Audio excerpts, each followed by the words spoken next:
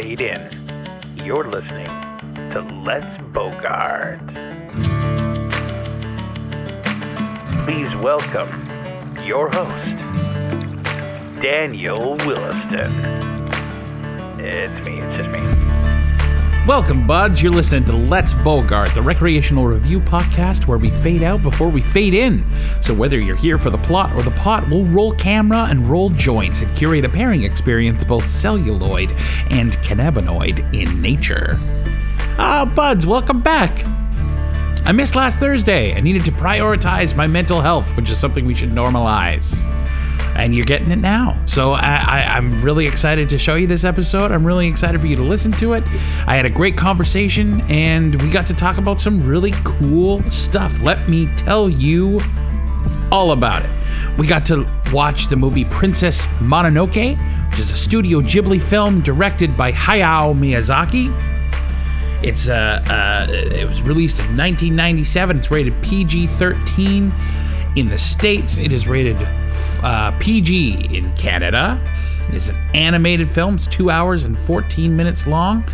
It has a rating of 93% on Rotten Tomatoes, and it's 76% on Metacritic. It's a pretty fun movie, and we needed to find something that would pair well with it. And my guest today suggested Animal Face from Caramel. Caramel? It's spelt C-A-R-M-E-L. Caramel. What is the difference between caramel and caramel? Do you ever pronounce caramel? Caramel. It sounds wrong. It sounds wrong when I'm saying it, but I trust the LP for having come up with their own name. Caramel Cannabis has a strain called Animal Face. It is a sativa dominant. It's a cross, a face-off OG clone, and an Animal Mints male. Animal Mints male. That's kind of cool. We didn't really talk about that. Usually the male plant doesn't have the THC potential and all of the beautiful buds that the female plant is what we normally smoke. So they combined this with the Animal Mints male to get this. It's really cool. It's very strong. The THC they list is between 23% and 29%. It's got a really unique terpene profile. Great taste. Really stinky. Real stinky smell. I opened the bag and it's just the 3.5 grams. And it really stunk up the whole place. It was great. It was a great smell. It was complicated. I liked it. It's 3.5 grams. This is a real craft grower. So we got to talk about what's really interesting and cool about them. We got to talk about what's really interesting and cool about this movie, and I got to talk all about it with a real good friend of mine, who's real charming and sweet and talented and wonderful. And why don't we just get to it? Because the conversation is the thing. You're not here for these intros. You're here to hear a conversation. So let's get to it. Daniel, can you tell us about who we have on the show today? All right, so my guest today is an actor of both stage and screen, a graduate of the Sheridan Music Theater Performance Program. He has worked in theaters across the U.S. and Canada, including Drayton, Stage West, the Globe, Neptune, and Rainbow Stage, as well as the 10th anniversary North American tour of We Will Rock You, performing alongside Brian fucking May. So stick those credentials in your pipe and smoke it. He has performed in shows as disparate as A Few Good Men, Newsies, Legally Blonde the Musical, Torrent Productions' Christmas Panto, The Last 5 Years, and Rob Ford the Musical. Home audiences may recognize him from his appearances on screen in the CW-CBS's Rain, Hardcore Heroes, and Baxter. He and his hilarious fiancée, Kyla Musselman, created the company Do You Want This? A thrift company that will have you looking at vintage furniture, decor, glassware, and SNESs that will have you answering their query with a resounding yes. He's also a bud tender and a delivery driver for Superette, speedily and cheerily getting the good people in Toronto the cannabis strain that is right for them. He's a great coworker, an incredibly engaging performer, and I'm so happy to have him on the show. So please join me in welcoming Daniel Greenberg. Daniel, thanks for being on, man. Thanks for having me, Daniel. How are you doing today? I am quite well, my friend. It's a beautiful sunny day, and I'm just sitting here in the kind of back office of the home, chatting with another lovely individual who I'm always thrilled to talk to. Ah, that's so great, man. So you're on Let's Bogart. So we want to know, what was your first introduction to cannabis? What do you remember about your first time? My very first time, I think I was maybe in my second year of college, and I was out on the balcony of one of my classmates' apartment, and I had been so anti-pot for so long, kind of for no reason. And eventually I just said, you know what? Fuck it. Let's have a toke. And of course, like many people, nothing happened the first time. And, Sure. you know.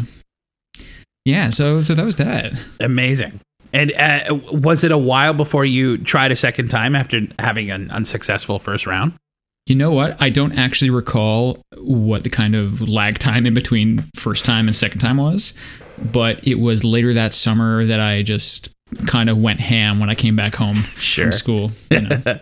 So you said for no reason. Was there anyone in your life that was that sort of shared their anti-pot views with you that made you feel that way? It's interesting. I don't think so. In life, I like doing things by the book, and I like rules and all that kind of thing. I like to believe in like being just and justice and all that stuff. So for so long, I guess in my head, just because it was the law, I was so anti-pot, and I had actually compromised a few really good friendships of mine growing up because of my stance. And then I smoked pot, and here I am delivering weed across the city. Oh, how the tides turned, eh? I know. High school me would be just shocked. I tell you, I remember when I was growing up, my parents were very religious, and they were very aware of what their kids were consuming in terms of media. Mm-hmm. And so they would watch things like The Simpsons, and they would be like, oh my God, the father is choking the son just for no reason. There's no reason to watch this the kids are so disrespectful to their parents. You're not allowed to watch The Simpsons. Right. And so I would go to school, and everyone would be talking about The Simpsons. Yeah. And they would come to me, well, Daniel, what's your favorite season of The Simpsons? Or what's your favorite episode? And I'd be like, I don't really like The Simpsons. I don't think it's that funny. Yeah. And it was because I didn't know it. I didn't experience it. And so I created a safer narrative for myself than my mom won't let me watch it. Yeah. And you're less outcast maybe as a result. Yeah, maybe. Us theater kids, we're always on the casted outside. That's right. But yeah, that is interesting that I don't think I need to try heroin to know that maybe heroin isn't for me. But there is a level of experience that gives you a bit more insight into a thing that I think if you haven't tried it, maybe the cannabis is what am I doing? I'm just on here telling people that they should try cannabis for the first time. But it's really fun. So if you try it, it's fun. Whatever. Yeah, I used to be incredibly closed-minded, and then I smoked weed, and now I'm incredibly open-minded, or at least I'd like to think I am. Yeah, absolutely. Was there what do you remember about the time that you were the highest you've ever been? So that first summer, I remember going over to my buddy's house, going into his basement, doing just like dirty bong rips out of a Dasani bottle with some burnt holes in the side, threw his little bill piece in. Yeah. Just hitting bong rips and just coughing my face off and playing NBA Jam. And then as I was leaving his place after hours playing one of like the best video games ever, I was biking home, and literally the world to me just felt, it was all a cartoon, it felt like. Whoa. And maybe for the first like few weeks, few months, when I'd get super stoned, everything was just a giant cartoon. And I haven't been smoking so much these days for me to get there, but for a long time after that, I'd always been trying to chase that kind of first high experience. Yeah. With little to no luck. Yeah, it takes the tolerance buildup really keeps a cap on some of those first like mind-bending experiences that you get on cannabis. How But was if your you're- first? Oh yeah, go for it. You go. I was going to ask, yeah, how was your first experience? Oh my God. The first experience that I ever had with cannabis, it was very dumb. I did buckets as my first experience. Nice. So that was horrifying. I ended up doing the entire movie of The Lion King, like performing it in front of high school friends that did not appreciate the performing arts in any way and were very mesmerized by me having to play all of the parts. And I saw my buddy drove me home, and I saw Hulk Hogan dressed up in the Captain Crunch outfit coming out of his solar plexus and looking at me and waving at me, and I would have to wave back. Whoa. I had a real, it was it sort of put me off for a while. I did it and I was like, oh, that's a little extreme. And then realized, don't do buckets for your first time. Yeah, maybe don't do buckets for your first time. You could just try like an edible with like a couple milligrams in there, or like maybe have a toke of a joint that's going around. I would never suggest doing buckets for your first time. Nah, dip your toes in before you get thrown into the ocean. That's right. That's so funny you talking about the Dasani bottle. My buddy and I found ourselves a couple years ago hanging out, and he had this real ditch weed that he wanted to smoke, and we didn't have anything to smoke from. He didn't have any papers, and we couldn't get any for some reason. So he made a pop can pipe. Sure. And I have never felt like more trailer trash in my entire. It just took me right back to being in high school and trying to like not in high school, I guess, a little after high school, but like I reverted back about 15 years and was suddenly very much in that. Oh, nostalgia. Oh, nostalgia! It's a fun time. Do you have any favorite products that you're like, this is like, we're going to deal with a strain on the show that we're going to talk about, but is there any that you're like tried and true, this is the product that I find myself wanting to keep going back to? Honestly, I'm all over the map, my friend. Yeah. For a while during these lovely COVID times we're in, when I'd smoke, I would have these gnarly panic attacks. So I dialed back my consumption quite substantially. Yeah. And started to kind of wade in very slowly. So for a time, I was not smoking. And because with the whole respiratory virus going around right now, I didn't want to kind of fuck with anything and exacerbate my paranoia. Yeah. So I was into edibles for a long time before even working at our lovely store, Super Ed. I was ordering off of the OCS, whether it was capsules or chocolates, beverages, all that stuff. So I'm kind of all over the map when it comes to like one specific thing. Sure. Well, variety is the spice of life, they say. There you go. That also keeps your endocannabinoid system kind of firing on all cylinders because you're kind of not letting it get used to one type of phenome. So that's cool. Oh, that's fantastic. So for the show today, we got to dive into a new product, which was really fun and a great suggestion by you. We got to deal with Caramel is the LP. And what's the name of the strain we dealt with, Daniel? Animal Face, Daniel. Animal Face. So tell me about what you like about this strain. What was good? Well, first off, like the bag appeal was crazy. Yeah. It was crazy. Just these like big plush nugs that were squishy because it's in the nitro flushed bags, right? So it's kind of forcing out all that oxygen so as to not spoil necessarily as quick as some other strains out there. Right.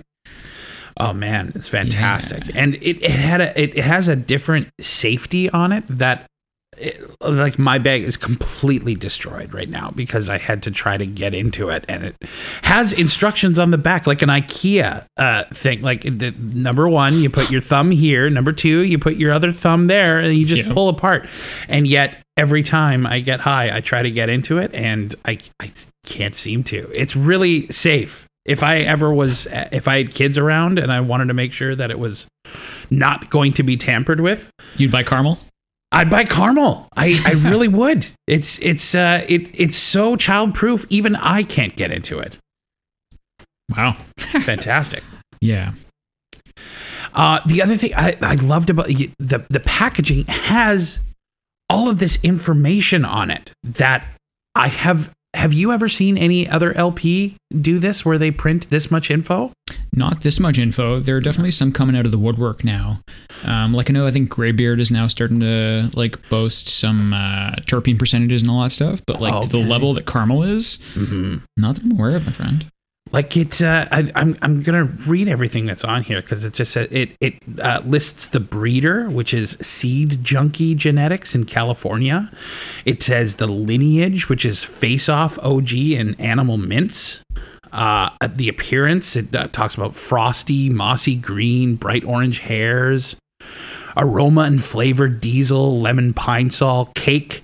Terpenes, it lists 2.92 as the percentage, and it lists the terpenes, which is limonene, myrcene, and linalool.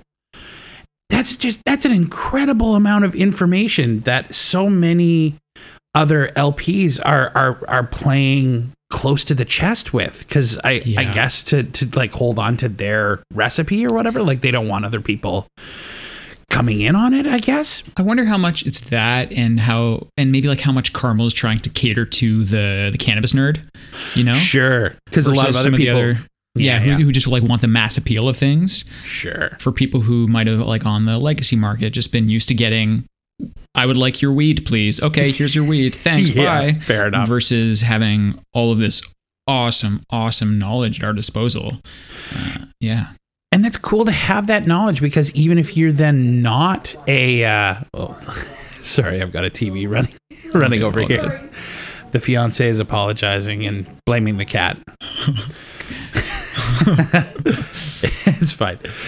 To have that knowledge on the packaging is, I think, even if you're not a connoisseur and you're not interested in that information, I mean, wouldn't reading the lineage and going like, oh, Face Off OG, oh, Animal Mints, like maybe I'll check that out. I don't even know what lineage means necessarily. Like, yeah, especially if it's something you particularly like or you particularly don't like, then you can kind of cater your next experience in favor or against from all that knowledge you got there. Yeah, I think it's real cool and real game changing. I'm really hoping that I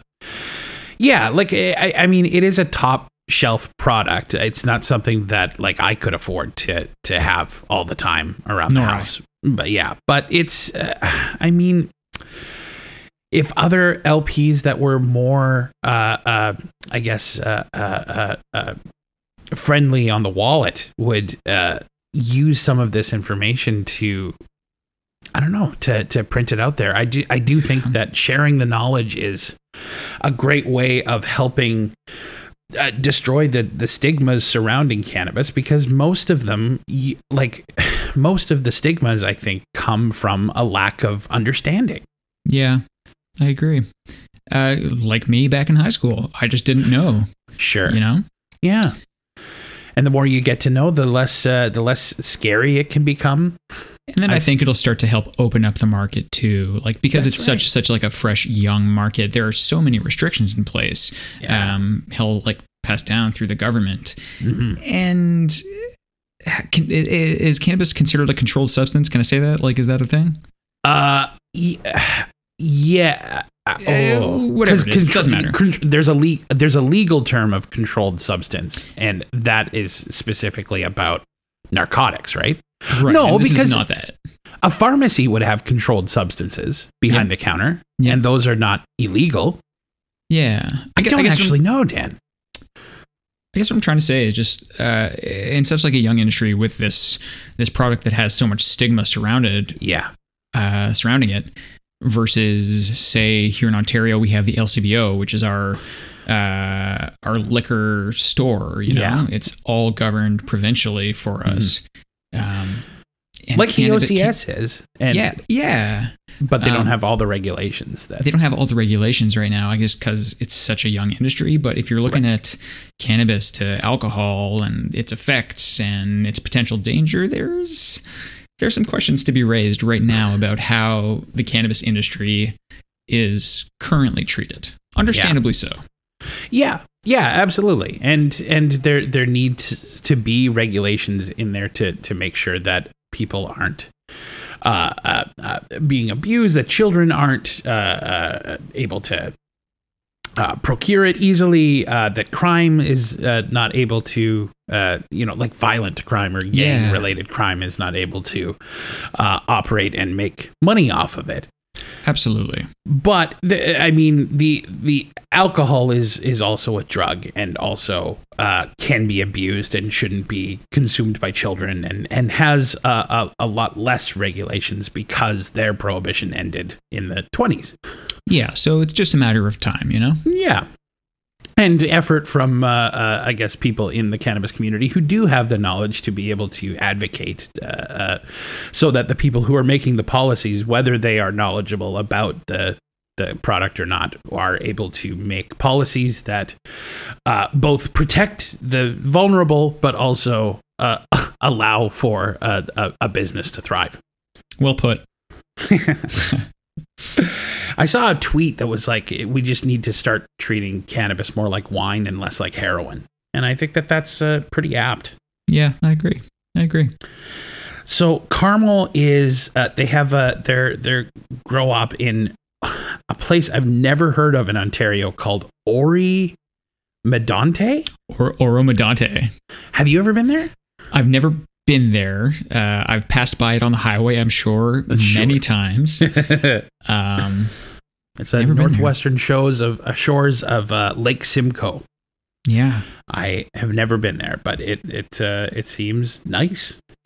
Seems like they got great bud. Nice views. Yeah, they got excellent bud down there. The stuff is hang dried, hand trimmed. I noticed that about, like you talked about the beauty of the bud when it comes out. It's really curated. Mm-hmm. And like you said, for the knowing, I think, cannabis connoisseur, the people who know this is made to attract those kinds of people. Certainly, people who are willing to shell out the coin for a premium product. That's right. Their website talks about they've combined high-end indoor production with environmentally friendly greenhouse grow. Mm-hmm. So the flower's exposure to the sun really helps, but they're also doing it in like an indoor setting, so they don't have to use pesticides. Yeah. Well, which can have side effects on the terpene percentage, the terpenes, their growth, and their I guess how big a percentage you can get out of a yield. Right. I think that's it seems like they have put a lot of thought into how they're going to go about doing this, and are pretty straightforward about it. Like, the information that I found is not hard to find. There's no cloak and dagger. No, there's no like, this is your product, just enjoy it. And it was like, well, can we see behind the curtain? It's like, there's no one behind the curtain. There's not the Wizard of Oz back there kind of just talking through. Yanking on knobs and pulling whistles and go, oh, you found me out. It's not weed at all. It's oregano. Bamboozle us. Wizard. But yeah, on their website here that I'm just looking at, it says Carmel, rare breeds, limited grow. And I think that's kind of a huge indicator of what you're going to get. You're going to get this weed that's had the time and care put into it to really make the connoisseur, and even not necessarily, just very satisfied with their smoke, or with their consumption, I should say. Yeah. Yeah, I'm sure there's people that are using it for cooking and vaporizing. Ooh, I got to do it. I did it out of my Volcano vaporizer, and nice. The taste is really cool out of that. I find that like burning in a joint is maybe the closest that I can get to getting a good taste of something in something that I'm using fire. If I use a bong, I don't feel like I use too much butane from the lighter that it doesn't really get a good read on what the taste profile is. But I really got it's really diesel-y. It's a real diesel taste to it. I got a bit of diesel. I rolled up a little joint and smoked it that way. That was my method of consumption for Animal Face. And I took a couple dry tokes before I lit it. Yeah. So I could kind of like taste it on my tongue without the kind of fire and butane being involved. And I got like crazy lemon and just like sweetness. Oh, yeah. And there is a sweetness to the taste. I didn't get a lot of sweetness from the aroma, so it was very surprising because I to open the bag and smell it. It's a really stinky weed. Like that, I opened it up and the whole room was like just filled with this smell. Someone walks through. Did someone like open a bag of weed? Actually, yeah. It's right over there. You want some? It's Animal Face. Yeah, I'm just smelling it right now. I've got like a little like tiny fraction of my nug left, and it's just like lemon. Yeah. Oh, that's so cool. Yeah. And Mercy, Linalool. I am loving, because I have a thing with sativas. I do like to jump around like you and smoke a bunch of different kinds because I want to sort of surprise my system and give my system something new and a different experience. But I think with really strong sativas, I can get into anxiety, and I don't like that feeling at all. But any kind of sativa that I can find that has linalool in it, the linalool really tampers that down for me. Said to have nice calming effects. Yeah. Just like it's a sativa, so I still am feeling kind of like in my fingers and in my eyes and in like sort of the headband kind of effect. Totally. But I was calm enough to be able to sit down and watch an entire movie. Well, it's funny. I was looking at Animal Face's parentage, and both the Face Off OG and the Animal Mints. Neither are sativa dominants. I think the Face Off OG is an indica dominant, and then the Animal Face is a like kind of straight hybrid. That's so crazy to me. Yeah, I find that amazing that it's like the genetics don't. Like, I wonder, like, you know how there's like to figure out if you're gonna go bald as a guy, it's your mother's grandfather. Did he go bald? Because that's sort of, I don't know if that's scientifically true, or that's maybe an old wives' tale, but there is something weird about a hybrid and an indica dominant being able to produce this really, I would say a really sativa. Like it's definitely not a hybrid, definitely not an indica. Yeah, it's crazy. It's science. It's an amazing thing, science. Believe it, everybody. Oh, it's amazing. Would you smoke this again? Do you think? I would certainly smoke it again. I'm a fan of value-priced cannabis. Yes. So this would have to be a nice occasion purchase for me, you know? Anniversary, birthday kind of thing. Absolutely. Christmas, Hanukkah. Sure. What up, Jewish? Yeah. Amazing. Yeah, I definitely would too. I really enjoyed getting to smoke it, but yeah, it's heavy on the wallet. So I would love to. I'd love to see some of the value brands be able to look at what Carmel is doing right and say, okay, well, maybe we can't afford to do some of the things that they're doing, but there's other stuff there. That's right. How can we get close to it? Yeah, the printing up of the knowledge on the back of the package. I don't know that would cost them a lot of money. Yeah, printing out the knowledge on the package. Don't do this whole cloak and dagger thing where you're trying to disguise the actual strain name and come up with your own like marketing lingo for it. Yeah, come on, just level with people. Yeah, level with people. People can take it, and people will still come back to you, even if you have a Royal Highness and this person has a Royal Highness and that person has a Royal Highness. People do have, I find in cannabis, brand loyalty. So Definitely. Even if they try the other ones, if they like your product best, they'll come back. Absolutely, they might like dabble in the other LPs that are out there. But if you're confident in your product, you will have these customers for as long as you're still producing the quality that kind of captured them in the first place. That's right. Good advice, LPs. Listen up right here on Let's Bogart. All right, Dan. Well, that brings us to the end of our first segment, which means it's time for our first game. Are you ready? Oh, so ready. This is a little game called In It to Minute. In it to minute. In it to minute. That's a game where you, Daniel Greenberg, have to tell us in 60 seconds the entire plot of the movie that we did, which was Princess Mononoke. That's right. So we're looking for a beginning, a middle, and an end, but you have to do the whole thing in 60 seconds. Daniel, are you ready? Ooh, yeah, man, I'm born ready. Let's do this. Fantastic. You got 60 seconds on the clock and go. Princess Mononoke kind of features this whole story around nature versus industrialization.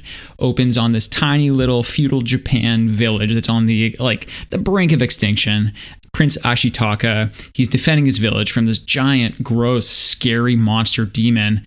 Kills him, but in the process gets kind of attacked by it and leaves this giant, gross mark on his arm that's eventually going to spread to his body. Gets outcast from his village, puts on a quest to go find the root of what this is, to see if he can get healed. Along the way, finds this little town that may or may not be the culprit of this whole mess in the first place. Who knows? 20 seconds. Oh, God. Finds this princess who's raised by wolves. Oh man, a minute's not enough. 10 more. Oh god, panic is setting in. What happens at the end? Everything's okay. Let's wrap it up quickly now. He finds the root, he's cured. There you go. Oh, that's time. just under. You did great, my friend. Oh, it's fantastic. I can't wait to get into this movie with you. And I'm sure that you all listening want to too. So stick around, because when we come back, we're going to find out what Daniel Greenberg and Daniel Wilson think of Princess Mononoke. Don't go anywhere. Thanks for tuning into the show, buds. I just want to interrupt the conversation for a quick second to tell you a little bit about a cause that we here at Let's Bogart think is worth paying attention to. Sketch is a community arts enterprise engaging diverse young people ages 16 to 29 from across Canada who live homeless or are on the margins and navigate poverty to experience the transformative power of the arts, build leadership and self-sufficiency in the arts, and cultivate social and environmental change through the arts. Sketch believes in the power of the arts to heal, illuminate, bring together, and catalyze action to make change. They believe in the visions and critical perspectives of young people with lived experience of the margins to disrupt dominant narratives, dismantle systems of oppression, and to powerfully lead us into creative, just, inclusive, and sustainable futures. Sketch will be providing creative activations in 3 programming streams: art leadership, arts production, arts wellness, so that young people can build skills and capacities to become powerful change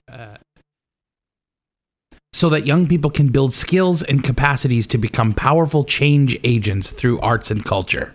Sketch invites all QT BIPOC young arts leaders in all programs: queer, trans, black, indigenous, and people of color.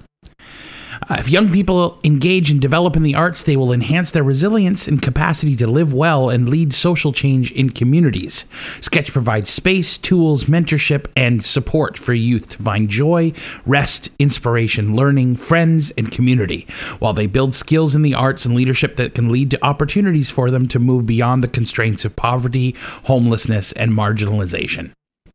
Sketch sees a movement where young people are celebrated and engaged as culture makers, perception changers, and collaborators in building creative community. Donations to Sketch have already led to 2,654 meals, 104 artists paid, 2,533 referrals, and 11 public projects. So you can make a one-time donation, you can set up to become a monthly donor, go through their gift catalog, help them purchase space to continue to operate, and help out in a variety of ways for a really great cause. More opportunities for those on the margins in Canada to develop leadership skills and artistic prowess is a recipe for making our culture here in Canada and Toronto more diverse, stronger, and better. So if you want to get involved, this sounds like something you would want to get behind, just visit www.sketch.ca. That's www.sketch.ca to get involved. Thanks so much for listening, and now back to the show. All right, so Princess Mononoke, my friend. Yeah. So you chose this movie. I talked to you about coming on the podcast, and this was the first one you suggested. Yeah. When you approached me, I was stoked that you approached me to do this at all. I love this kind of stuff, and thank you. Sweet. But I was kind of racking my brain, like, what movies A, do I love, but B, like, could actually try to talk about at least a little bit intelligently. And I was running through my head, like, I had Jurassic Park in the back of my mind because that was a childhood favorite. Yeah. And then I started thinking of, because I love animation, I love cartoons, I'm still a kid. Then I started thinking of the Studio Ghibli movies, kind of helmed by Hayao Miyazaki, and a few of them ran through my head. One of my favorites out there is called Spirited Away, which is maybe one of his more popular ones that he has out there. Another beautiful film.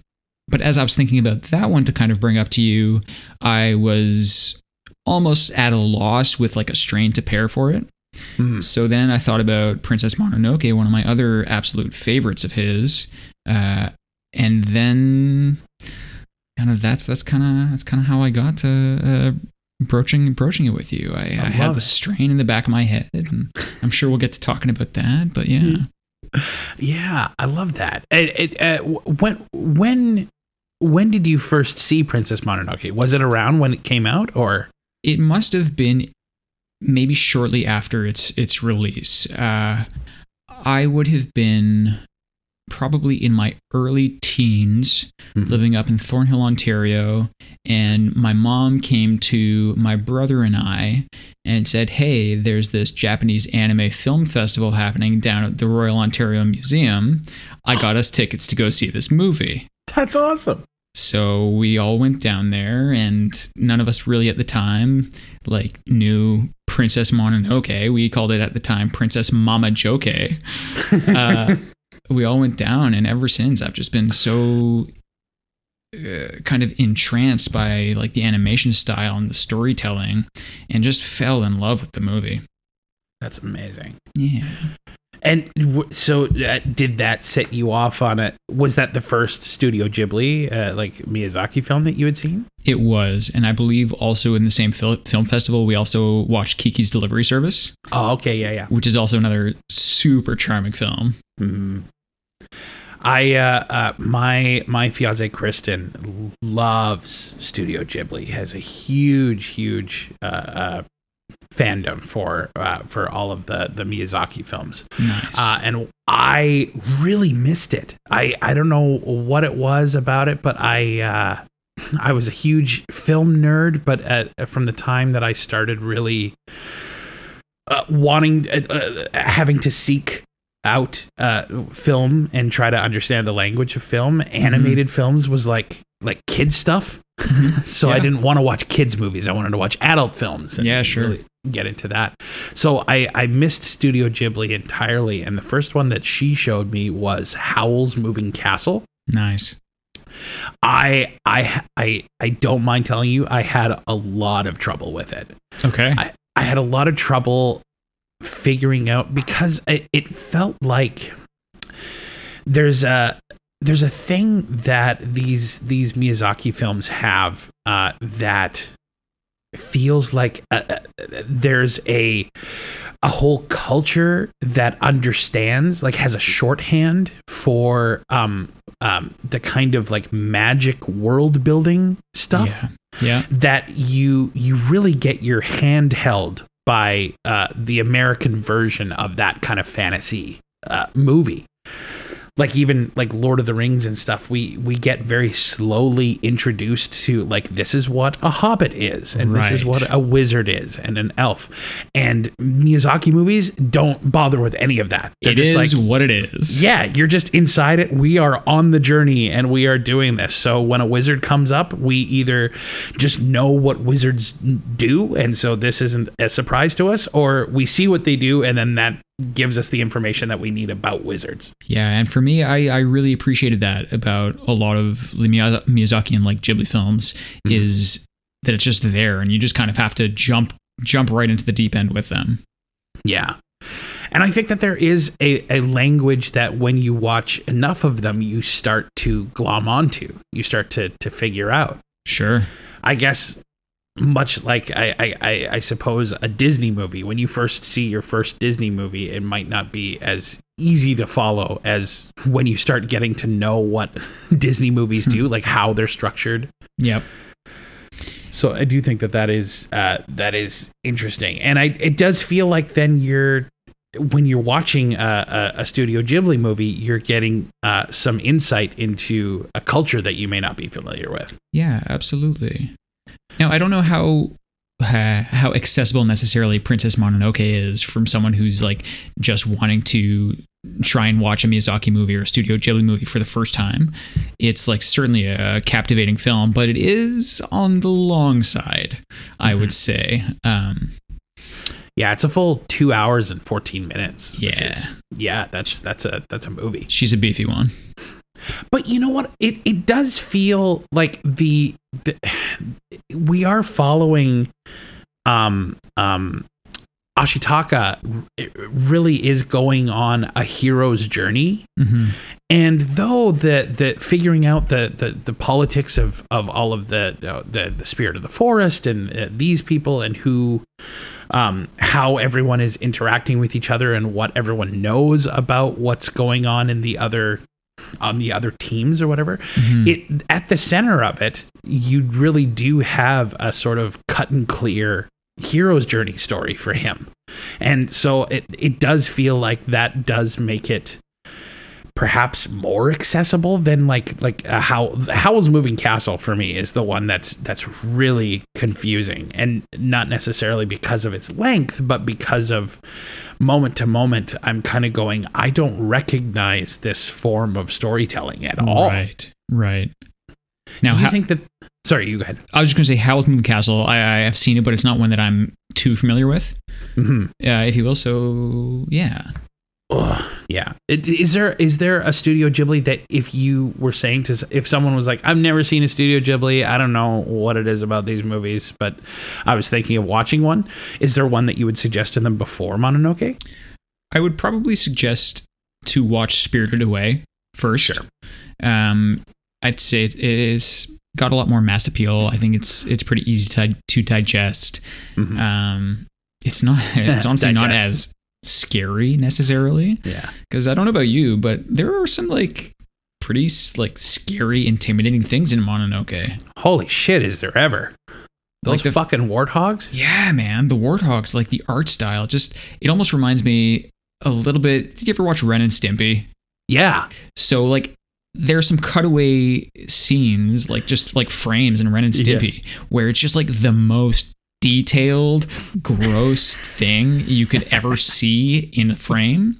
Yeah.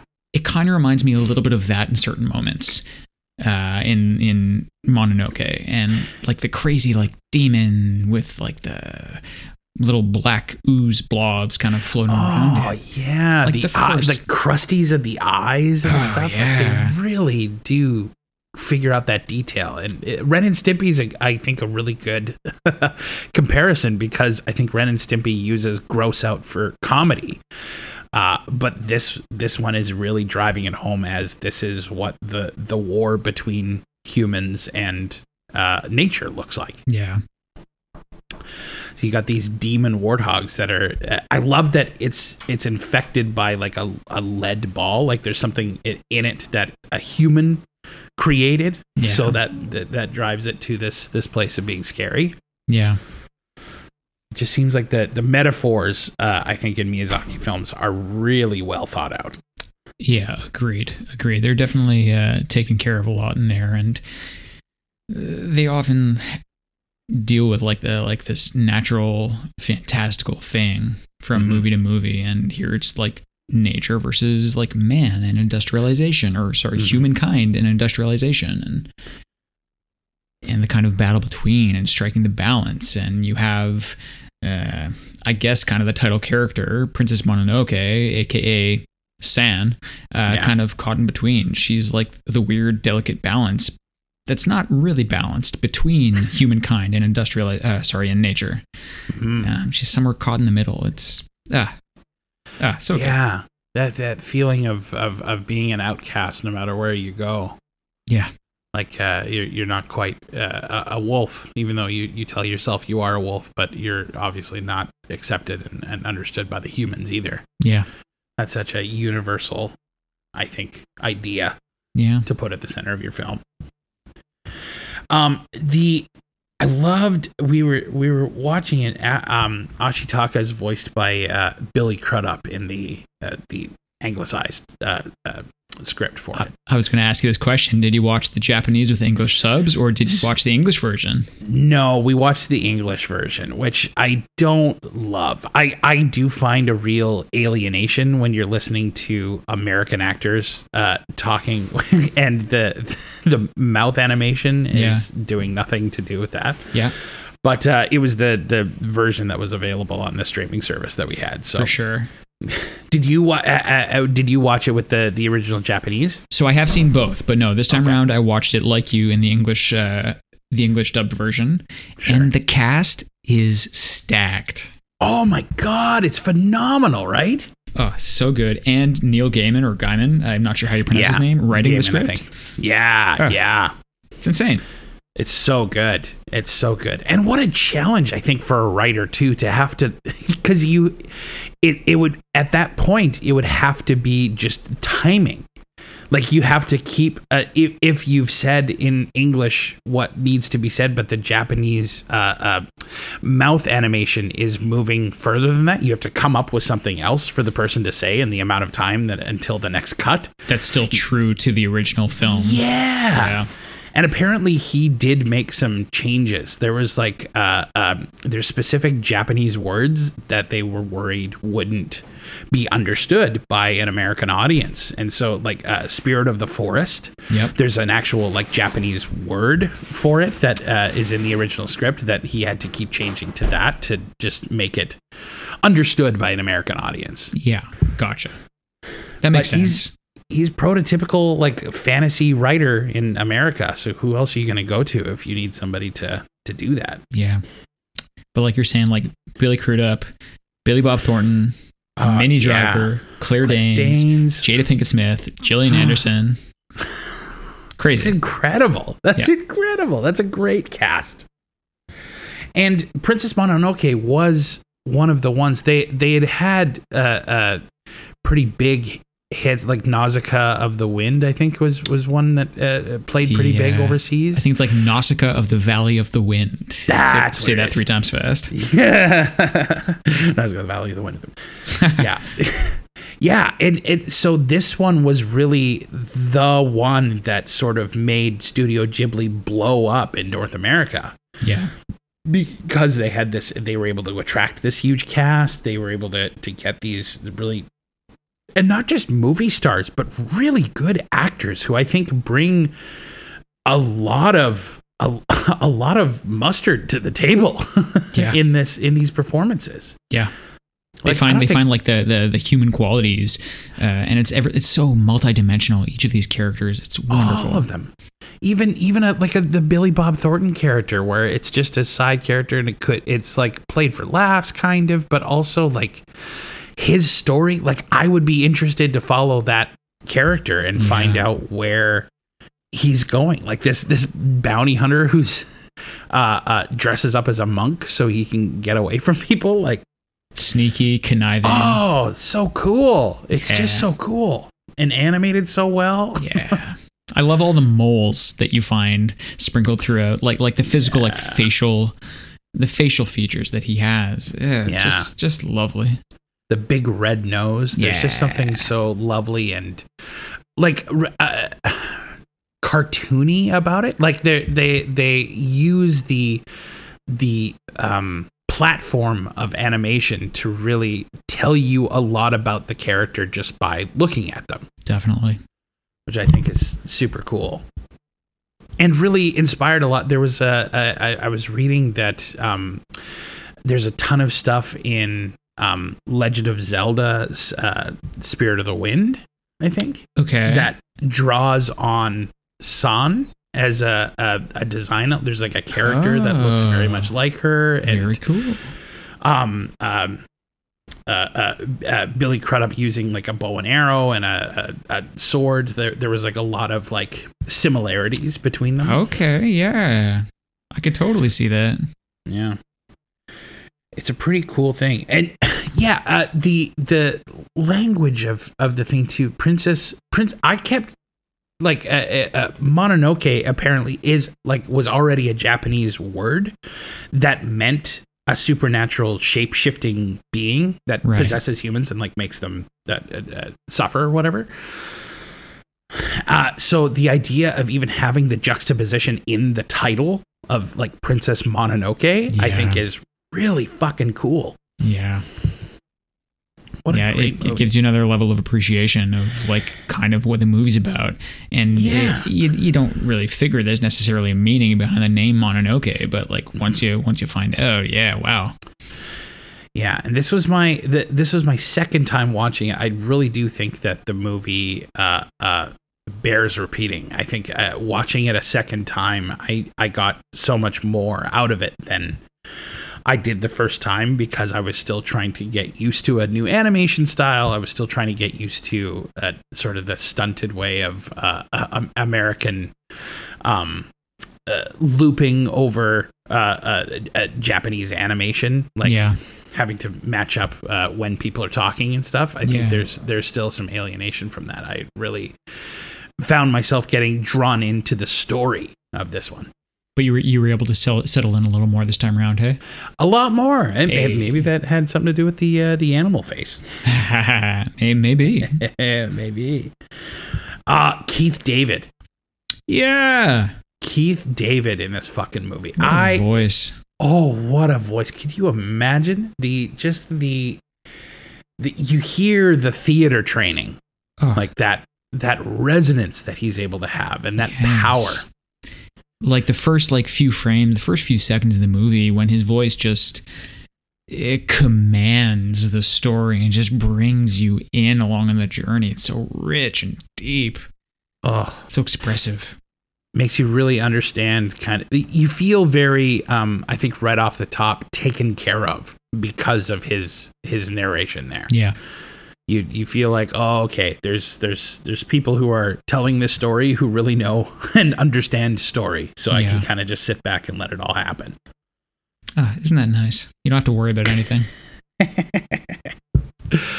It's just lovely. And a script that's that good to be able to deliver it. It's a really interesting story told very well. And what more could you ask for from a movie? I mean, I enjoyed it. I loved watching that movie. I hope you enjoyed it when you watched it again. I did. I very much enjoyed it. Yeah, I had a blast of a time. Yeah, nice. So something like you've got to come in and as an actor, you're asked to do things like this, where you're told, okay, you are going to be playing the spirit of the forest, and you have to come up with the voice of that.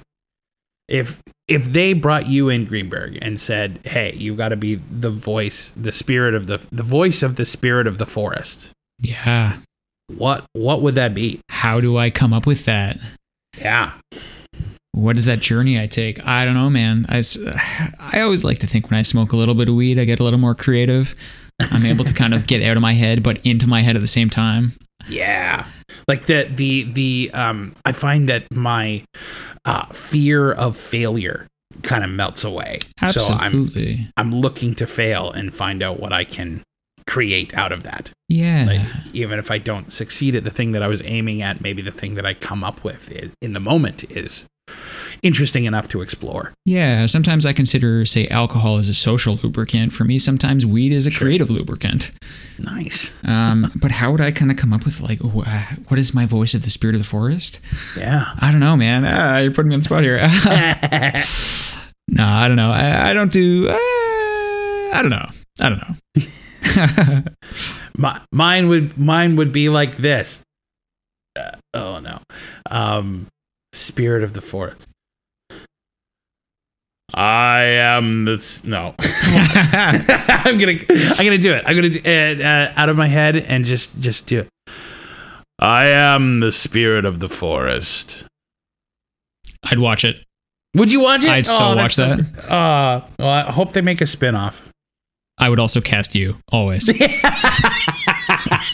I'm going to edit this part of the podcast out and just send it to my agents and just be like, hey guys, if they're making a Spirit of the Forest spinoff of Princess Mononoke, that movie from 1997, just tell them that I've got a self-tape ready to go. And you've got a mildly credible endorsement. Hey, any endorsement that I can get from a fellow Daniel is an endorsement worth endorsing. Thanks, Daniel. So I want to tell you a story about this, the making of this movie, because it's maybe the most badass behind the scenes story that I've ever heard about Hollywood. Can't wait. Okay, so it's come up before. I did an episode on Snowpiercer, Okay. and there was tension between Bong Joon-ho, the director of that, and Harvey Weinstein. So I'm starting to enjoy finding stories about Harvey Weinstein getting owned by filmmakers. Love that. Fantastic. So there's a story about Harvey Weinstein in this movie because Miramax was the distributor for the American version of Princess Mononoke. So he famously would insist on making it shorter. 2 hours 14 is too long for American audience. Make it shorter, make it shorter, make it shorter. And Miyazaki was really upset about the cut version of Nausicaa of the Valley of the Nausicaa of the Valley of the Wind. I'm pretty sure. I think so. Oh, that's so many ofs. Anyways, he didn't want to cut down on the title either. So he's really furious about the release of that one from a bunch of years back. And so when Weinstein suggested that the shorter cut, he just stands up and walks out of the meeting. Mic drop. Oh, it's so good. Then several days later, Studio Ghibli producer Toshio Suzuki sends a katana sword to Weinstein's office with no cuts embedded into its blade. You can't see my jaw right now. You can't see my face, but it is on the ground. So they had to release it in the US with no cuts. Weinstein just folded. And so somebody brought this story up to Miyazaki in an interview and said, what happened here? And Miyazaki just smiled at the guy and said, I defeated him. Yeah, Miyazaki. Fucking A, man. Fan for life for so many reasons. Absolutely. Oh, that's great. Oh, fuck. It's so good. It's so good. I love that story. So is the moral like always hand your enemies a sword with a message inscribed on it? I think so. I think even if the message is like the wedding is June 27th, I think that's the best possible way that you could deliver a message to anyone. Coolest save the date ever. Everyone gets a katana sword. Oh man. This was an incredible movie to revisit. Kristen said while we were listening to Billy Crudup perform, because he does sort of both things really well, where it's really intimate and soft spoken, but then he can also let loose because it's an animated film. You can sort of go to those places. Yeah. And Kristen said about him that he was the less flashy Christian Bale. Oh. And I sort of like that. Yeah. Because he isn't as flashy as Christian Bale, but if you think about his filmography, yeah, he's always sort of he's always at the center, really earnest and true, but though it's not a Christian Bale thing where he's just like losing weight and putting on weight and right. Transforming himself, he does really become the very disparate characters. Yeah, like in my head, I've got flashes of Big Fish. I've got flashes of him in the morning show. I've got flashes of him in the movie The Watchmen, you know? Yeah, Almost Famous. Yeah. Like it's really kind of incredible. And I think his performance in this really anchors the thing. Well, him and Claire Danes, I think, both really come out swinging. Claire Danes is also great. She's fantastic. Yeah. I love her work. Did you watch Homeland? I watched the first couple seasons of Homeland until a major plot point happened, and then I tried watching a season after that. And I'm like, I'm good. I felt the same way. Yeah. My dad was upset because he just started watching it, and he was like, "How are you going to make a story about this? This woman is supposed to be this really important person, but then she's crying all the time." I'm like, "Yeah, Dad, I guess it's a story, right? So you have a flawed protagonist." And he's like, yeah, but how am I supposed to believe that? It was very fun. That's awesome to listen to him try to parse through that. And Billy Bob Thornton, I think that the Sling Blade may be the only starring role for Billy Bob Thornton that I've really enjoyed him in. I think he operates best in this position that he's in. The kind of like peripheral character. Yeah, the character actor, because I think he's not seen maybe by the industry as a character actor, but I think that he is. I think that he really, when he's given something very fun to do, he has a lot of fun with it, and I feel like you hear that in his performance in this one. Yeah, I totally agree. And he always, I feel like in kind of my memory of his body of work, he always plays kind of like a sleazier, dirtier, maybe like his morals have been compromised kind of character. But he has so much fun, like you're saying. Yeah. He did the Fargo TV show. Yeah. He was sort of that, and he was he was so good. Yeah. I love that guy. And I want Gillian Anderson to tell me what to do every day. I think she is so commanding as a presence. Yeah.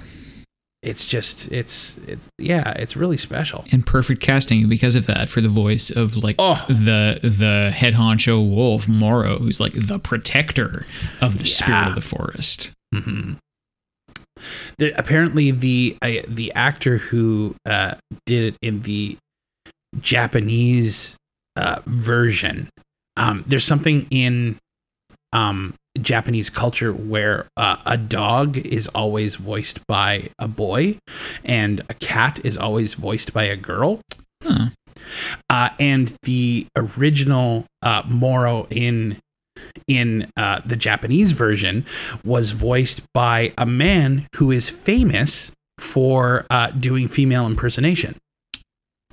So there was something about sort of like combining the genders, or like making something gender neutral or gender full spectrum. Yeah. In that I think was a cool thing that I guess, Gillian Anderson is incredible, but it's a slightly different thing.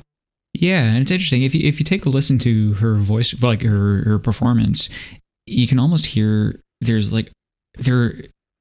when she speaks, it feels like it's layered to maybe kind of get that effect where, yes, it's definitely, you can hear the female voice, but there's also something else to it that's like an intangible, but yeah, almost like they've got like a pitch corrector bringing the same track but down an octave or something and layering it together. There's something otherworldly about the recording of it that obviously her performance is so important in it, but the whoever was designing the audio of this was I think very smart too.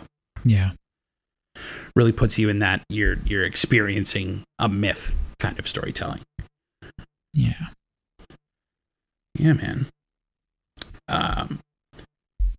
This is it's an incredible movie, an incredible watch, and really the industrial complex and the human versus nature is something that runs through a lot of his work. Miyazaki is very focused on it. Yeah.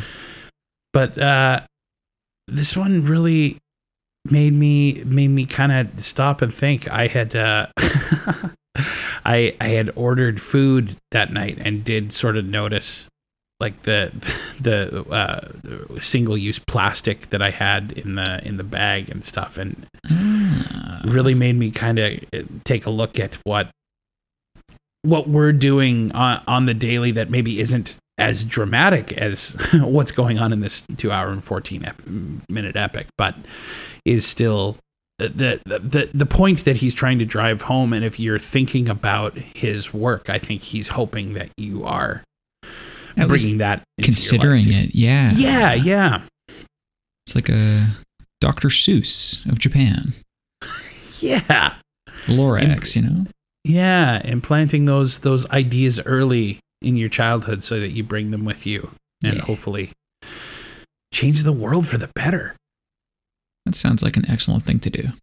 That does sound like an excellent thing to do. I could only hope that the art that I create in my time on this earth helps drive some people to want to make the world a better place. I'm sure that that's true of you. Oh, I'm sure that that's true of you too. I'm sure that that's true of art. Yeah. Well, most people's art. All right, Dan. Well, that brings us to the end of our second segment, which means it's time for another game. Amazing. You ready to go? Let's do this. This is a game called Reefer Madness.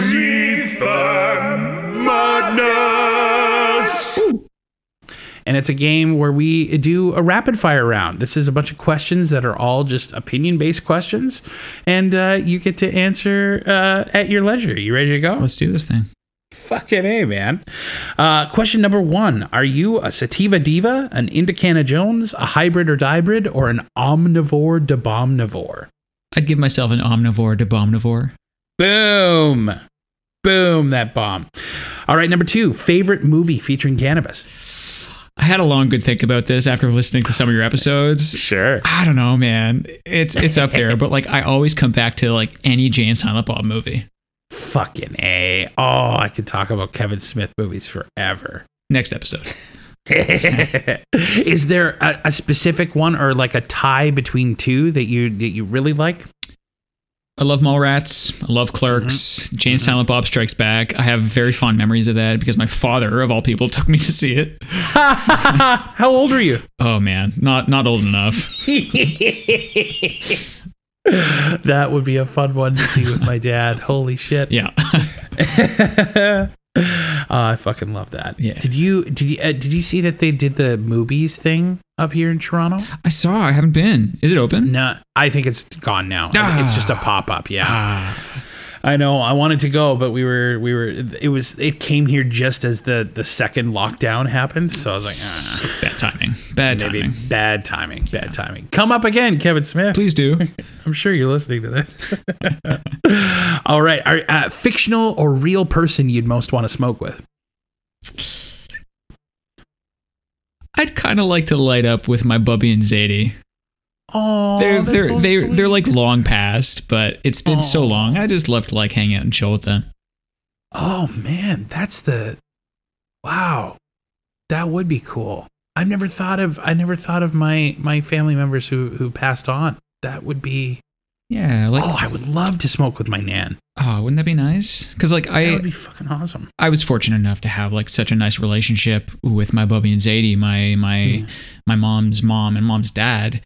But I knew them really in my youth and adolescence. They passed when I was in college, and as an adult now, I'd love to just hang out. Yeah. Ask them what happens beyond. Sure, yeah. If anything does, who knows? Yeah. Or just tell stories. What happened when you were alive? Yeah. Oh, that'd be nice. Oh, that'd be fucking awesome. Movie that would be improved if only the characters were smoking cannabis. I want to say like Schindler's List, but like maybe I won't. Maybe not.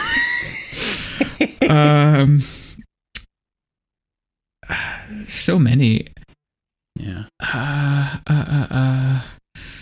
Fuck it, Schindler's List. Schindler's List. First answer, best answer. Oh fuck! I skipped one. Fictional or real place you'd most want to smoke? So another Miyazaki film, Spirited Away. There's a scene where the title character is essentially working her way to this kind of fantastical world, and there's this giant, big, green, lush field with this enormous blue sky and just like flowing grass in the wind. That's like my special place. Wow. Just like open sky, solitude, tall, flowing grass. If I could smoke up there, I wouldn't need anything else. Amen. God, even your description of it now just put me in a real nice place. Ah, I'm gonna have to do some meditating after this episode. nice. That's fucking great. All right, and can you make the sound of your favorite consumption method?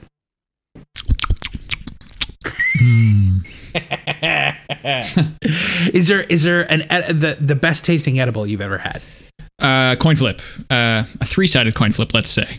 Nice. Legend chocolates, absolutely delicious and quite affordable. Yes. Indeed. The Wana gummies, absolutely delicious. And then as well, the Edison bites, the kind of chocolate truffles are very tasty. I have some and I haven't tried them yet, but I'm very excited to. Which ones did you get? I got the gingerbread ones. Yum, nice. Mhm. The quality of chocolate's like crazy good. Oh, I'm excited. Yeah. That's fantastic. All right. Well, stick around because we're going to be coming back on Let's Bogart with Daniel Greenberg. We're going to find out if he puffs or passes on Princess Mononoke. Come back. And now it's time for a segment called What Does My Mom Think? Where I ask my mom, Joan Williston, what she thinks about all this shit. What does my mom think? All right. Hi, Mom. Hi, Daniel. How are you doing today? I'm doing just great. How are you doing? I'm doing good. What's the weather like in Lethbridge right now? Oh, winds are 60 to 98 kilometers an hour right now from the west and Oh, 13 degrees. Well, I guess if you were on a sailboat and trying to get somewhere quickly, you would be ecstatic about that. As long as I was heading east. That's right. All right. So today, Mom, on the episode, I had a good friend of mine, Dan Greenberg, on, who works at Superette, and he is an actor in theater and film as well. And he brought on the film Princess Mononoke, which is an animated film that you've probably not seen, correct? Correct. Well, it was released in 1997, and also in 1997, there was a movie called Batman and Robin that was released by Joel Schumacher. It's one of the worst of the Batman movies. It's very campy and silly. Have you seen that one? You didn't see Batman and Robin, hey? Probably No. not. All right. Well, I'm going to ask you about. I'm going to tell you something that's happened in either Princess Mononoke or Batman and Robin, and you're going to have to decide which one is which. So there's a little game called This or That. Are you ready? Okay, I'm ready. All right. So in the parent's guide for this movie, it says that there is no nudity and no sex acts except for passionate kissing in certain scenes. Did that happen in Princess Mononoke or Batman and Robin? Princess Mononoke. No, it's Batman and Robin. I'm so sorry. Okay. All right. How about a woman's arm is bitten off by a decapitated wolf's head? Is that Batman and Robin or Princess Mononoke? Batman and Robin. It is not. It's Princess Mononoke. Okay. All right. How about a man is shown being shot with a gun, but the bullet passes through him harmlessly? Oh, Batman and Robin. It's not. It's Princess Mononoke. Oh no, we're doing terrible today. Yeah, I sure am. How about this? How about fist fights and kicking are in almost every scene? Batman and Robin. That is Batman and Robin. That's exactly right. How about there are some very creepy looking creatures? Princess Mononoke or Batman and Robin? Oh boy, that's a 50-50. Probably Sure in both. is. Yeah. Okay, I'll just guess Batman and Robin. It is not. It is Princess Mononoke. How about many children have voiced their uncomfortable feelings towards the nipples on the main character's clothing? Is that Batman and Robin or Princess Mononoke? Princess Mononoke. It is not. It is Batman and Robin. Oh, there jeez. are bat nipples on the Batman costume. Oh my goodness. Do you think that's a good idea for a Batman movie? If I had watched it, I'm not sure that I would have noticed. You would have been too concentrated on all the other amazing acting that's going on in a Batman film to worry about whether they have nipples or not. Oh, probably. Oh, I'm sure. How about a main character is revealed to have been abandoned to die by her own parents as a baby? This revelation is very emotional. Is that Princess Mononoke or Batman and Robin? Princess Mononoke. It is Princess Mononoke. Oh, finally. So you didn't win today, Mom. You did poorer than you have done in the past, but I still think that you are worthy of affection and love. So that's something. Well, I'm glad that my affection and love from you is not based on these dumb movies. Can you imagine? All right, yeah, and we did the show today with Dan Greenberg. The movie Princess Mononoke, it's about feudal Japan, where we see some the conflict between the industrial age and the people's manufacturing and factories and industry versus nature, and the conflict that comes into play if in man's inability to live harmoniously in nature. The first thing that happens in the movie is a boar who is possessed by a demon comes to a village to try to wreak havoc because of the industry or whatever. It's sort of a metaphor. But if you had at your Lethbridge home a knock on the door and you came outside and you opened the door and there was a wild boar who was possessed by a demon, what would you say to him to make sure that he didn't come in and run through your house and do a bunch of damage? Okay. I would probably close the door, lock it, and run back inside. Who would be the first person you'd call? Oh, I'd say, Dad, there's somebody at the door for you. Let him deal with it, huh? Yeah, right. He's the preacher. He can talk to him. There you go. Talk to the demon. Yeah. Come on, Deacon Bob. Get him out of there. That's fantastic. Oh, amazing. Well, can you thank our listeners for tuning in to the show today? Okay. Thank you for joining us today on this beautiful Whenever day. it gets released. Yeah. Who knows? Yeah, whenever. That's A Thursday. A Thursday. On Thursday. Okay. Yeah. On this Thursday. Thanks for joining us, and we'll see you next week. That's right. Hey, Mom, are you gonna try smoking weed with me anytime soon? No, not likely, Daniel. Oh, fair enough. Love you, Mom. I love you too, Daniel. I figure I probably know where this is going, Daniel, but this is a segment called Puff or Pass. Puff or pass. Nice. Do you puff or pass on Princess Mononoke? That's going to be a hard puff, my friend. That's a hard puff from that one. Yeah. Yeah, me too. Honestly, like this would be, I think Spirited Away is an easier movie to follow, maybe. Yeah. But I do think that the themes of it are perhaps more complex than Princess Mononoke. Yeah. I do think I would suggest this one be a close second if people are trying to get into Studio Ghibli and find their way in. This one really felt, it felt like a great journey for me. Yeah. Have you seen many others? Like you saw Nausicaa, you've seen Spirited Away, Mononoke. Spirited Away, Mononoke. We watched The Cat Returns, Nice. and then the one that the cat. What, Kristen? What's the one with the cat? The first one. Of the Heart. Whisper of the Heart. Oh, yeah. When Marnie was there. When Marnie was there? Oh, studio. Yeah. No, I'm the ones that I've seen. You saw that with me. What was that one about? Never mind. I'm on a podcast. Okay. Nice. There's movies that I've seen of theirs that I don't even remember. There you go.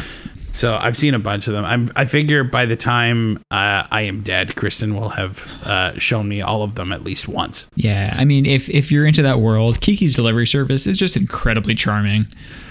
Kiki's Delivery Service. That'll have to be the next one. Enjoy. We saw it? Phil Hartman is the cat. Oh, Phil Hartman is the cat. Yeah. I saw that Nice. one. That was fucking fantastic. Isn't it so fun? Phil Hartman's awesome in that one. Oh, yeah, I do. I did really enjoy that one. Nice. Yeah, the titles for a lot of them escape me. They all sort of blend together for me, which is maybe... Princess Pardon, Mononoke, partial. Castle in the Sky, Nausicaa of the Valley, of the Wind. Come on, of the... It's just make it Iron Man so that I know who I'm dealing with and what I'm dealing with. There you go. That's so funny. Does Princess Mononoke rank in the top like 3 or whatever for you for Studio Ghibli films? Yeah, No, definitely. better. Yeah. Yeah. Yeah, go what for are it. your top 3? I love myself some Spirited Away. I love myself some Princess Mononoke, and also really like Castle in the Sky. Yeah. Yeah. It's like man versus machine almost in that point. Yeah. It's a lot of fun. Yeah. Oh, that's fucking cool. Oh, amazing, man! This was a really fun pairing. Would you think that this pairing of Animal Face and Princess Mononoke is the ideal pairing? Why not? I think Why so. not? So the reason why I chose Animal Face in the first place, Mhm. so the Spirit of the Forest, like one of the first few times you see it, I have this image in my head of you see its head going down to take like a sip of water or like kiss someone on the forehead or something like that. And its face is so strange and so beautiful. Yeah. That's Yeah. like the image I have burned into my head. And Animal Face, that is an animal face. Yeah. Yeah, it's really striking, hey? It's sort of like it's almost baboon-like because Yeah. it's a very like red face on top of the but with huge antlers and fur. It's just a real crazy amalgam. Whoever came up with the design for that was really captured something, like you said, just a really strange and stunning and beautiful. Mm-hmm. So yeah, Animal Face, great way to enter into that. So if somebody's smoking Animal Face and if they are watching Princess Mononoke, but it's early in the evening and they're like, I'm gonna make a double feature out of this, what would be a great movie for them to watch afterwards? It depends if you want to like contrast it or if you want to go along the same line. I'd say maybe if you Sure. want to contrast it, maybe go with some Jurassic Park. Who knows? Sure. Something maybe a little easier, a little more digestible. Mm-hmm. Or if you want to go along the same lines, check out like any other Ghibli movie. Watch Spirited Away. You'll get whisked away even further. Yeah, I think that would be a great one to do. I might do Spirited Away and then Princess Mononoke. Yeah, okay. I might have the Spirited Away. I feel like I'll have something to chew on throughout. Yeah. But then Princess Mononoke does feel like a bit more of a well. I'm trying to remember what the ending of Spirited Away is now. I feel like it's kind of sad, right? It's like a little melancholic. It's like the coming of age story for her, right? And like she matures throughout the whole thing. So it kind of ends off with her having lived this experience, being a more mature person, and is not this like whiny little crank of an individual anymore. Yeah, I get that. Without spoiling too much, I'm trying to trying to like skirt around things here. Absolutely. Oh, you'll get something out of it. The art and the direction and the pacing and the performances are all so good. I think you could literally read the Wikipedia stories for any of these films and go in to watch them, and you'd still get a lot out of them. Oh yeah. Yeah. Really rich storytelling. It's very cool. Yeah. All right, Dan. Well, thank you so much for being on the show, my friend. This was a lot of fun for me. I had really so enjoyed much fun too. Thanks for having me. I'm glad. Where can people find you online, and what should they be looking out for? Yeah, my online presence is minimal and maybe some would say waning. But check me out on Instagram, Daniel Steven Greenberg, all one word, and the Steven spelled with a PH. Do you want this thrift? That is the kind of little thrifty side business that my lovely fiance Kyla Musselman and I started mid-pandemic. Or you can order some cannabis from Super Ed and order it for delivery, and I'll see you somewhere in the midst of Monday to Friday during the week. I love that. I love that, Dan. Well, yeah, man. Thank you so much for being on the show. This is a real treat. Cheers, Dana. Me too. Well, buds, that's it. That's the show this week. Thanks so much for tuning in. It really means a lot to me. You can find my mom nowhere because she is not online, but you can find my guest at Daniel Steven Greenberg on Instagram and his company that he has with his wonderful fiance. Do you want this thrift? I'm having to look it up while I'm doing it. Do you want this thrift? At Do You Want This Thrift on Instagram. It's really cool. You should see some of the stuff that they've got on there. Every time, just follow them. They'll come up with new stuff. You're gonna want something of it. I'm always seeing the stuff after it already got sold. I gotta buy something from them when I see it, but you gotta do it right away because everybody wants this stuff. It's really cool. It's worth checking out. You can also follow the guy who did all of the music for the show at JJ and his dog. JJ Thompson is a great musician, songwriter, singer, bandmate. He's great. He's fantastic, and you should follow him to see all of the cool music stuff that he's doing right now. He just did this weird thing for Easter where he learned how to say he says Happy Easter, and then all these eggs pop back into his mouth, so he learned how to say it. He's very Lynchian Twin Peaks stuff. It's very cool. Check him out. He's got some cool stuff on his Instagram. You can follow the podcast at Let's Bogart on Instagram, at Let's Bogart on Twitter. You can come to the website, danielwilliston.com/let's-bogart. And pop us a line. Tell us what you want us to be talking about. Do you understand everything that we're saying about all this stuff? Do you wish that I was explaining it more? Do you wish that I was explaining it less? Is there a movie or a strain that you really want to see on? Just let us know, and we will be back hopefully next Thursday. Although it's not an easy thing getting out once a week. We might be moving to twice a month. Every couple of weeks have a new episode. What do you think of that? What do you think of that? Huh? You can't control me. I control me. Well, tune back in when the next episode comes out, because eventually we will Bogart once more. Yeah, it gives you another level of appreciation of like kind of what the movie's about, and you don't really figure there's necessarily a meaning behind the name Mononoke, but like once you find out, yeah, wow.